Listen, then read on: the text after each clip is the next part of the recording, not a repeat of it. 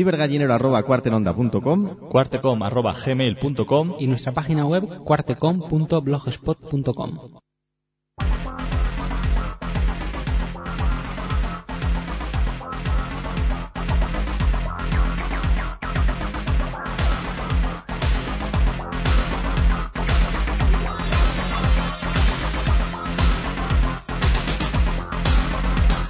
Cuarte en Onda 107.0. Pues ahí tienen todos los datos. Esto es cuarte.com y estamos en Cuarte en Onda. Recibimos al otro lado del hilo telefónico a Abel Hernández. Muy buenos días. Muy buenos días. Gracias por estar otra semana más con nosotros. Le mandamos un saludo a Luis Herrero, que continúa extremadamente ocupado, y esperamos contar con él pues de cara al próximo programa. ¿Qué nos vas a contar en este, Abel?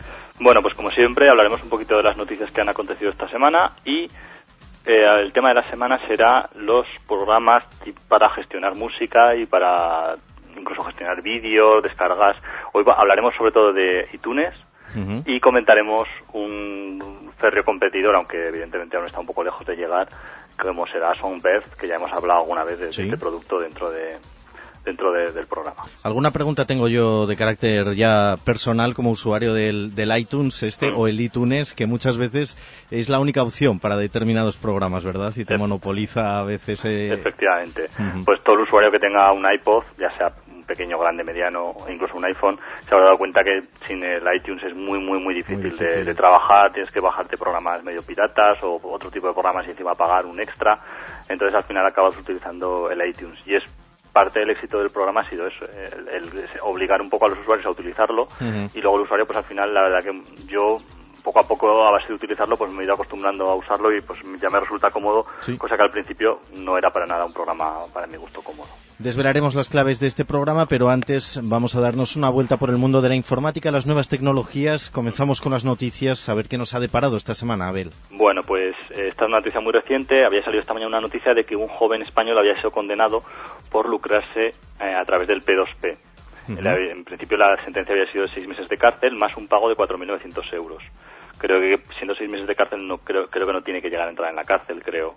Ahora de estos temas no sé mucho. Se queda en multa administrativa igual. Efectivamente. Lo que pasa es que se habían saltado las alarmas, ya que era la primera vez que sentenciaban a cárcel a una persona por tener una página P2P y en principio lucrarse, ya que en la página pues tenía banners, como casi todas las páginas que son de P2P. Es curioso esto porque ayer también, sin ir más lejos, en el Heraldo de Aragón vi que una persona por matar a su pareja, hay diversos atenuantes y demás, ha tenido 4 años de cárcel. Sí, nos exacto. Parece o que unas penas son muy pocas o que otras son desmesuradas, ¿no? Lo sé. Efectivamente. Cuando salió esta noticia la verdad que ha empezado muchísima rumorología y la persona que ha sido condenado, que es un joven riojano, en su blog ha comentado que anima a todo el mundo a luchar y defender los intereses contra los internautas, pero que en su caso la sentencia ha sido así porque ha llegado a un acuerdo, ¿vale? Supongo que las GAE, por lo que pone en su blog, le iba a meter en un juicio vía civil. Evidentemente él no quería la cárcel, pero querían pues ir por un juicio civil y evidentemente sacarle un dinero que seguramente no tendría y que pues le encadenaría para el resto de su vida, ¿no? Puesto que tendría que acabar pagando esa deuda. Entonces lo que ha decidido él parece ser es llegar a este acuerdo, pagar los 4.900 euros y los 6 meses de cárcel y olvidarse del resto del resto de líos. Que exacto. Pero anima a que el resto de las personas que quizás con más fuerza o con más conocimientos de ley y con más paciencia pues sigan luchando porque no ocurren este tipo de cosas. Por cierto, también conectándolo con la actualidad, te has enterado, la nueva ministra de Cultura parece que está a favor del canon digital y demás. Sí, la verdad que es una cosa que todo el mundo, cuando le preguntas en Petit Comité, está en contra, pero siempre que llega al poder están a favor. Curiosamente, hay ese giro de postura, es verdad. Y cuando dejas el poder, entonces así que estoy en contra del canon. O están en la oposición y luego critican, en fin, yo no sé, yo ya me pierdo. La nueva ministra yo creo que parece por sus primeras palabras y declaraciones parece que está pero muy a favor del canon, incluso de aumentarlo y de que sea más duro. En fin, seguiremos a ver cómo continúa este culebrón. Segunda noticia.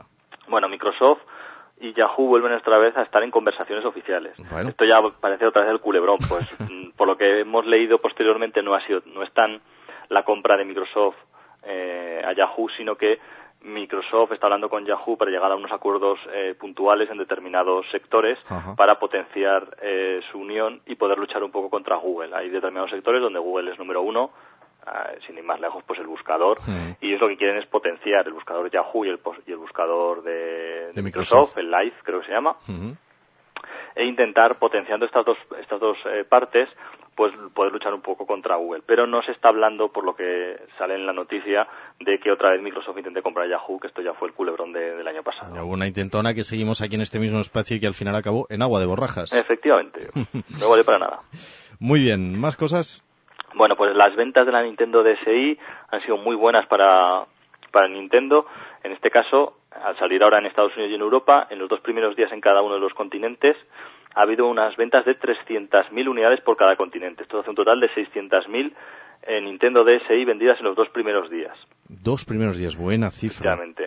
Además, a destacar por primera vez por parte de Nintendo, no solo el hecho de que saliera aquí, creo que un poquito antes en Europa, sino que ha traído suficientes unidades. Es la primera vez que Nintendo saca una consola y pasas por un comercio y la ves allí, que la puedes comprar, que puedes entrar tranquilamente, que la puedes ver, y no como era normal, que sacaba Nintendo una consola y a la mañana ya no había ninguna consola en ningún sitio, ya no la podías comprar, estaba totalmente agotada, tenías que esperar un mes y medio a que trajeran nueva remesa. Porque igual no quieren estocaje, ¿no? Lo quieren eliminar todo.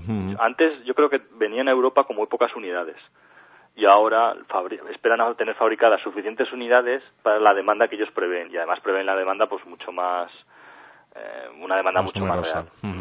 Bien, le recordamos a los oyentes que estuvimos haciendo un monográfico de la DSi la semana pasada, así que ustedes pueden buscar en nuestra página web el último programa de Cuarte.com sobre este tema. Exacto, y si tienen cualquier duda nos escriben al correo electrónico y encantados en responder a todo lo que sepamos. Lo que no sepamos no lo responderemos. Qué bien me lo pintas. cibergallinero@cuartenonda.com, cuartecom@gmail.com y nuestra página web cuartecom.blogspot.com.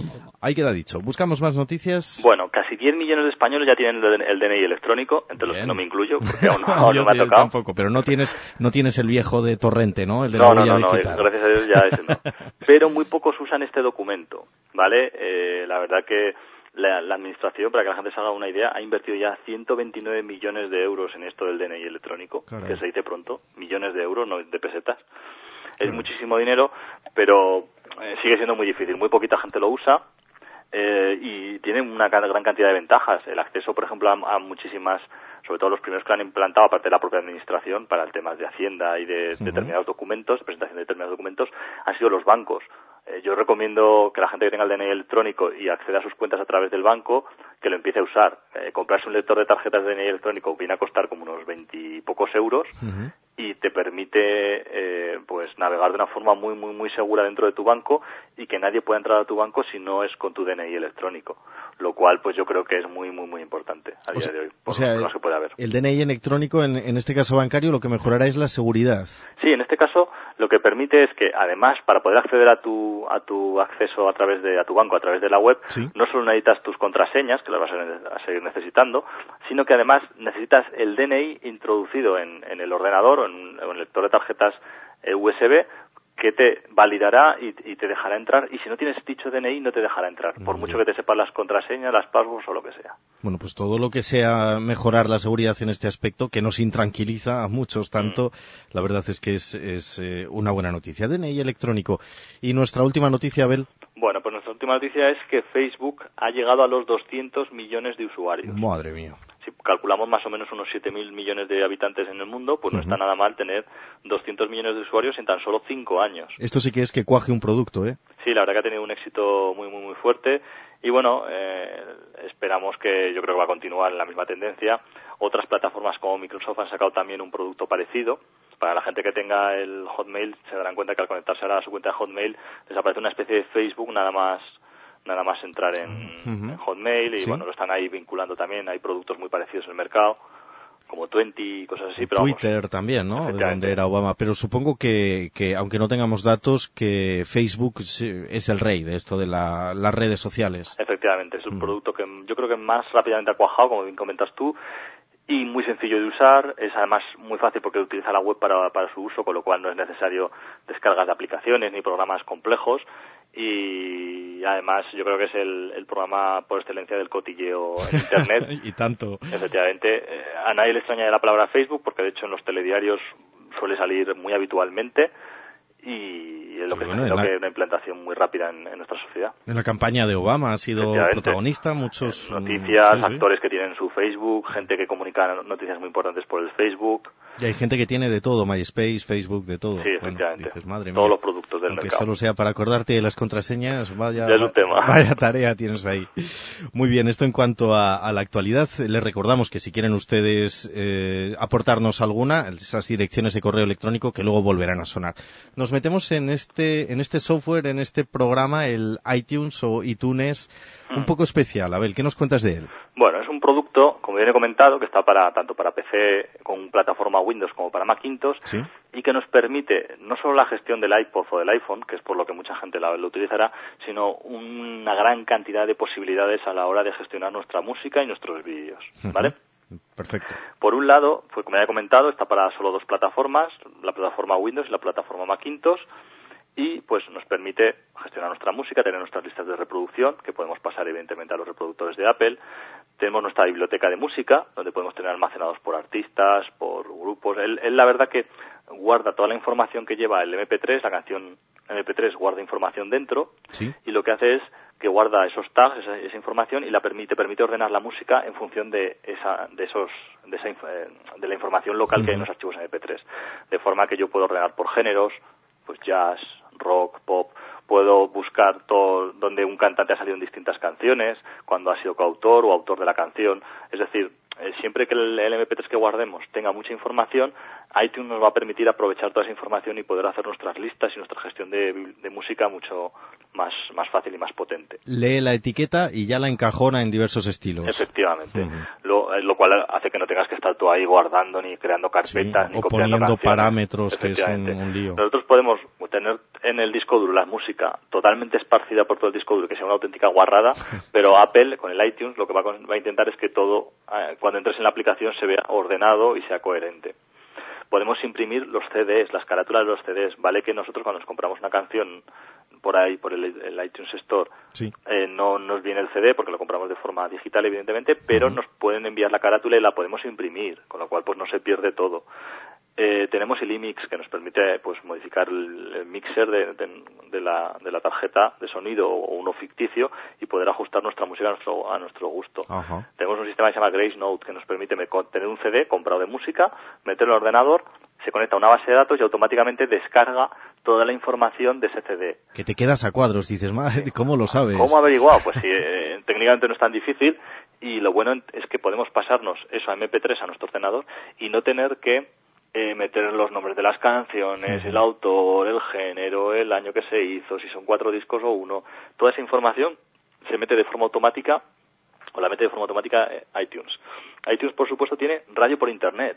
Una cosa que, bueno, quizás el problema que hay es que no muchas emisoras españolas emiten en Internet, ¿sí? O emiten con formatos un poco raritos, pero sí que es verdad que para los anglosajones hay muchísimas radios que podemos conectarnos en cualquier punto y escuchar pues country, escuchar jazz, escuchar noticias, escuchar cualquier tipo de cosas. Oye, también es curioso esto de, tú lo has dicho ahora mismo, esto de las emisiones de radio por Internet. Nosotros estamos también trabajando en este tema. No lo ponen muy fácil, ¿no? Claro, no. El problema es que hay muchos estándares de esto. O sea, hay como 4 o 5 grandes estándares. Entonces, la mayoría de la gente se asocia a uno o a dos, pero es muy difícil asociarte a todos porque requiere tener pues mucho software o perder mucho tiempo viendo cómo hacerlo, ¿vale? Normalmente la mayoría de las personas utilizan pues el Windows Media Player, que es una posibilidad, o el Real Media, que Real también tiene una aplicación muy parecida, y luego estaría también con bastante éxito Winamp, que hay una forma estándar de descargar de Winamp, tiene un montón, sí. Y la de iTunes, que también es una forma un poco propietaria de ellos. Es complicado tenerlas todas, pero sí que yo creo que cada vez se está creando un estándar o una forma más fácil de hacerlo, y poco a poco ya es más fácil que el que quiera emitir en radio, pero por Internet, pues lo haga de una forma más sencilla. Muy bien. Oye, Abel, ¿sabemos desde cuándo lleva funcionando este programa? Pues yo creía que lo había sacado los datos, pero por alguna razón no lo encuentro. Pero iTunes prácticamente nace con el primer iPod, o sea que estamos hablando de por lo menos hace casi 10 años, ¿eh? Estamos hablando de de un tiempo, pues... Breve, amplio. En breve tiempo lo han implementado en todos sus productos y así, como dices tú, al principio no existía para PC, solo sacaron la versión de Macintosh, pero dado el éxito del iPod y la cantidad de usuarios que usaban iPod que tenían un PC, se dieron cuenta de que no podían dejar de lado al PC con Windows y quizás pues crearon la aplicación. Sí que es verdad que parte, como bien hemos comentado al principio del programa, parte del éxito de este programa, de este producto, es el uso de los usuarios que se compran un iPod, que hay millones de usuarios con iPod, y que la verdad que si no usas el iTunes es muy complicado gestionar tu iPod si no es con el iTunes. Es complicado, mucho. O sea que si tenemos nuestro iPod en el bolsillo, sobre todo es este reproductor, ¿verdad? De la casa Apple. En todas sus variantes, claro, el iPod Touch, el Nano... Incluso el iPhone, para la gente que tiene el iPhone es la herramienta fundamental.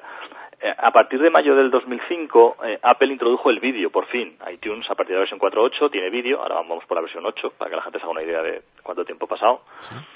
Y metió el vídeo y hace poco ya ha empezado a poder emitir determinados contenidos de vídeo de pago. En concreto, pues series y posteriormente películas, tanto en baja como en alta definición. En España, como siempre, en Europa, aún no tenemos este servicio habilitado. Apple ha comentado infinidad de veces que ya lo va a poner y todos confiamos que a lo largo del año, sobre todo este año 2009, Apple por fin a los usuarios de Europa nos deje comprar películas por internet y verlas en tiempo real y comprar las series y poderlas visualizar. Pues sí, porque 4 años después de lo que lo están haciendo los americanos ya empieza a ser ahorita. En Estados Unidos no ha sido tan rápido, ha sido poco a poco, ¿vale? Tampoco es que ellos han tenido todo desde el 2005, pero poco a poco se han ido introduciendo todas estas opciones. No olvidar, por ejemplo, que también desde iTunes se pueden gestionar nuestros podcasts, ¿vale? El podcast de Cuarte del Cibergallinero. La gente lo puede sincronizar directamente con el iTunes en la opción de podcast y cada semana, sin tener absolutamente que hacer nada, se le descargará en su ordenador y se lo podrá sincronizar con su iPod o su iPhone, lo cual pues hace que sea muy muy cómodo el trabajar con podcast. No lo he hecho nunca esto, pero esto sí que me parece increíble. Tú te suscribes a los podcasts más interesantes, pierdes igual una tarde en hacerlo y ya los automatizas. Efectivamente, te los descarga él cada vez que lo lanzas y automáticamente cuando le dices sincronizar con tu iPod te sincroniza también los podcasts en tu iPod, con lo cual ya los llevas dentro del iPod y los puedes escuchar donde quieras. Esto me parece una de las aplicaciones más chulas que tiene el iTunes. Efectivamente. ¿Críticas que ha tenido este producto a lo largo del tiempo? Pues muchas. Evidentemente siempre una de las mayores críticas ha sido el DRM. Es decir, cuando tú compras una canción en el iTunes Store, que es la tienda que está dentro del propio iTunes y que podemos acceder y comprar música comercial, pues siempre las canciones que nos bajábamos llevaban un sistema de cifrado que nos impedía acceder, o sea, poderlas copiar entre los distintos ordenadores, incluso de reproducirlas en reproductores que no fueran el iTunes. Que no fueran iTunes. O un iPod certificado con la firma. Esto pues era un problema. Ya el año pasado, creo que fue el 2008 o mayo del 2007, Apple comunicó que iba a empezar a ya distribuir canciones sin el DRM. Es decir, te vende la canción limpia, aumentó algún precio, bajó otro precio, pero bueno, lo que está intentando Apple es distribuir la canción sin tantos problemas para los usuarios, ¿vale? Para que el usuario, pues bueno, compre la canción y luego haga lo que quiera con ella. Claro, o lo que crea conveniente. Que es lo lícito, que por eso has pagado. Efectivamente. iTunes Store es quizás lo que más diferencia a cualquier otro producto parecido en el mercado. Es decir, permite la compra de música y vídeo de productos comerciales en un tiempo, yo creo, récord, con un servicio, yo creo que bastante bueno de calidad y a un precio pues reducido, teniendo en cuenta, claro, que no estamos comprando una caja, ni un CD, ni nada de nada, simplemente estamos comprando el contenido digital. Los precios yo los he sacado en dólares, pero bueno, en música van desde $0,69 a $1,29, que yo creo que en euros será más o menos lo mismo, ¿vale? Y en películas creo que van de $5 a $15, dependiendo si es un estreno o no es un estreno, algo así. Claro, hay que contar que luego ya te las quedas en propiedad, pasan a formar parte de tu videoteca, bueno, por $5. En fin, no me voy a pronunciar si me parece mucho o poco, la verdad es que viene casi a salir igual que si te compras un CD, si cada canción es de €1 y pico y vienen 15 canciones, pues... Sí, más o menos sale parecido. Te lo puedes descargar desde el primer día que sale, eso sí, lo cual pues es muy inmediato el sistema, lo puedes pasar al iPod directamente y la verdad que es bastante cómodo, bastante cómodo, porque no olvidemos que a veces cuando compramos un CD comercial en una tienda, muy probablemente cuando llegamos a la casa y lo queremos pasar a formato MP3, esté protegido el CD. Hay muchos CDs que vienen protegidos y que te van a impedir poderlo pasar a MP3 y luego poderlo pasar a tu iPod y escucharlo en el iPod, porque yo hace tiempo que no escucho los CDs en formato CD, sino que escucho todo a través de mi iPod, con lo cual la música que yo tengo la tengo que convertir primero en MP3. Claro. Si alguien me imposibilita hacer eso a través de un sistema de protección o un sistema anticopia en el CD, pues ya la tenemos ahí liada. Ya no te vale para nada. Ya no vale para nada. Entonces a veces puede ser mejor comprarlo directamente. Sobre todo por eso de la inmediatez y, claro, sincronizarlo con tu aparato y todo. Nos parece muy bien. Hay otros productos que le hacen la competencia, ¿no? Decías. Exacto. Al iTunes. El Songbird es el producto que quizás ahora más fuerte está llegando a todos y que bueno, tiene ciertas ventajas y, como no, pues ciertos inconvenientes. Ventajas, pues bueno, que es un producto para casi cualquier plataforma, Macintosh, Linux y Windows, con lo cual cubrimos la parte de Linux que de momento estaba un poco ahí olvidada. Apple la tiene muy olvidada, hay que ser sinceros, Apple la parte de Linux la tiene muy olvidada y yo creo que es un defecto que no consigue solucionar, por mucho que pasen los tiempos, prácticamente no hay nada de Apple migrado a Linux. Qué desesperación, ¿verdad? Para los que han apostado por el Linux casi como si fuera una puerta a otra dimensión, ver cómo el fabricante no responde. Cuando verdaderamente yo creo que lo tiene muy fácil para migrar a Linux todas sus aplicaciones, lo que pasa es que son un poco cabezotas a la hora de hacer determinadas cosas y eso pues está imposibilitando el tener un producto de calidad. Como ya sacamos la noticia, Songbird va por la versión 1.11, hace poco sacó la 1.0, ¿sí? Y la verdad que es un producto pues muy completo porque permite hacer prácticamente lo mismo que hemos comentado anteriormente, pues organizar nuestra música, tener las canciones de forma correcta, sincronizar podcast, escuchar música gratuita por internet también, siempre que no tenga derechos de autor, conectarnos a radios por internet, permite prácticamente todo lo que hemos comentado, con pues las diferencias fundamentales, pues bueno, que no tiene integración con el iPod, al menos no directa, tienes que bajarte un plugin. Yeah. Y no tiene la posibilidad de comprar de momento canciones legales, es decir, legales me refiero a comerciales, pagar por comprarte unas determinadas canciones, al menos no directamente, no sé si habrá un plugin por ahí, pero a día de hoy pues ese mercado lo tiene Apple, porque no olvidar que Apple en el tema de compra de música online es el que provee del 80% de las compras online de música son de Apple, de iTunes. No, con lo cual prácticamente el control es suyo, no hay otro producto en internet que pueda hacerle competencia. Hombre, esto deja un poco cojo pues al Songbird, ¿verdad? Sí, la parte de esta es quizá donde falla. ¿Dónde es su fuerte? Pues bueno, que es muy flexible, que está creciendo muy rápidamente, que empiezan a salir muchos complementos o plugins que nos permiten hacer cosas que hasta ahora no se podían hacer. Y esto le está dotando de un peso cada vez más importante. El tema de que se pueda comprar música comercial, pues bueno, todo se andará. A lo mejor, pues si él tiene éxito, pues puede llegar a ser un producto muy muy interesante. Uh-huh. Bueno, pues en un rincón el iTunes, en otro rincón el Songbird. No sabemos si hay un tercer vértice.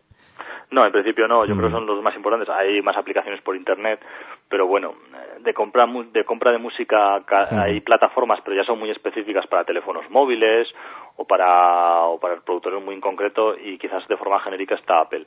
Y como aplicación para gestionar toda nuestra música y vídeo, la más importante es la iTunes y la segunda prácticamente sería Songbird. Muy bien, pues les animamos a que lo prueben, a que nos comenten sus impresiones o sus dudas también lo pueden hacer. Te iba a preguntar por el futuro de este software, pero claro, va muy ligado al del hardware, ¿no? Efectivamente. Claro. El éxito de iTunes no cabe duda que es el hecho de utilizar el producto iPod o iPhone, que es el producto estrella. Como es el reproductor que más se ha vendido a nivel mundial, pues prácticamente todo el mundo acaba utilizando esta aplicación. Cabe esperar que Songbird, si va creciendo y sacan plugins para todos los dispositivos MP3 del mercado, pues poco a poco vaya cogiendo cuota de mercado y sea más importante. Nunca va a llegar a tener las cuotas de mercado de iTunes, pero evidentemente mientras Apple siga apostando fuerte por su iPod y consiguiendo mercados nuevos, como ha sido el caso del iPhone, pues lo tiene difícil el resto de la competencia. Esperaremos atentos a ver cómo suceden los acontecimientos. Ya les digo, si tienen ustedes alguna duda, alguna pregunta acerca de estos temas, pueden dirigirse a estas direcciones. cibergallinero@cuartenonda.com, cuartecom@gmail.com y nuestra página web cuartecom.blogspot.com.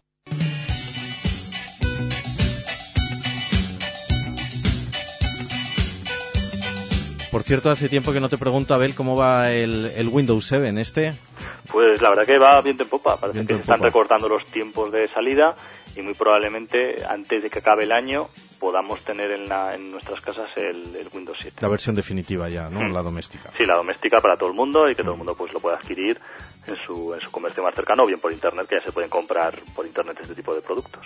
Muy bien, ¿qué tienes por ahí en tu zurrón de gadgets? Bueno, pues hoy hemos traído uno ¿sí? que es muy interesante, que es Acer presenta un producto que se llama Aspire Revo. Es un ordenador de los que llamamos Nettop, un ordenador muy pequeñito, para que la gente se haga una idea del tamaño parecía una Wii. Y no utilizo esta comparación solo por casualidad, sino porque se ha comentado que muy probablemente lleva un mando a distancia. Anda. Que no solo nos permita hacer determinadas tareas con el ordenador, sino que también nos permita jugar, que nos permita hacer determinadas cosas parecidas a las que a día de hoy hace el mando de la Wii. Eso se ha comentado, que es muy probable que lo lleve. Habrá que ver si hace tantas cosas o no. Rumores, ¿no? Efectivamente.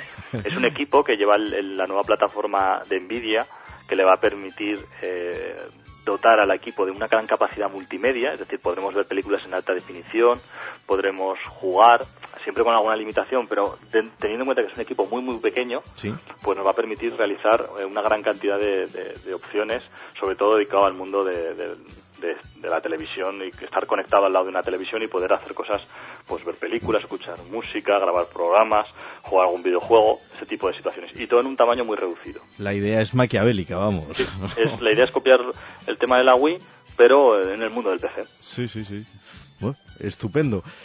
Por cierto, ha salido una noticia, me acordé además de nuestro programa de Cuarte.com, donde se dota por fin de carácter cultural al videojuego. Salió hace relativamente poco en los telediarios y hace ya casi más de 2 años que la industria del videojuego factura más que la industria del cine. Y de la literatura juntas. Efectivamente, sí. O sea, muchísimo más. Increíble. Y casualmente nunca había sido contemplado como un producto, cultural, como algo cultural, como un producto ahí. Yo creo que hay juegos que por el detalle, por el trabajo y por lo que hay detrás a nivel de guiones, de gráficos y de trabajo de programadores, son auténticas obras de arte sí. Y que se tienen que tratar así, no solo por el dinero que se muevan, que bueno, el dinero pues es el dinero, pero también no solo por eso, sino porque verdaderamente hay un trabajo detrás. Esto no lo hace una máquina de hacer papel o hacer corcho. Esto requiere creadores, gente con mucho tiempo, con mucha cabeza y que son capaces de hacer un producto de calidad. Te lo quería comentar además desde hace algún día porque es algo que se ha demonizado en muchas ocasiones y que ahora se le da tratamiento de objeto cultural. Bueno, pues nos alegramos de ello y seguiremos aquí en Cuarte.com hablando de todas estas cosas. Abel, un abrazo y hasta la semana que viene. Hasta la semana que viene.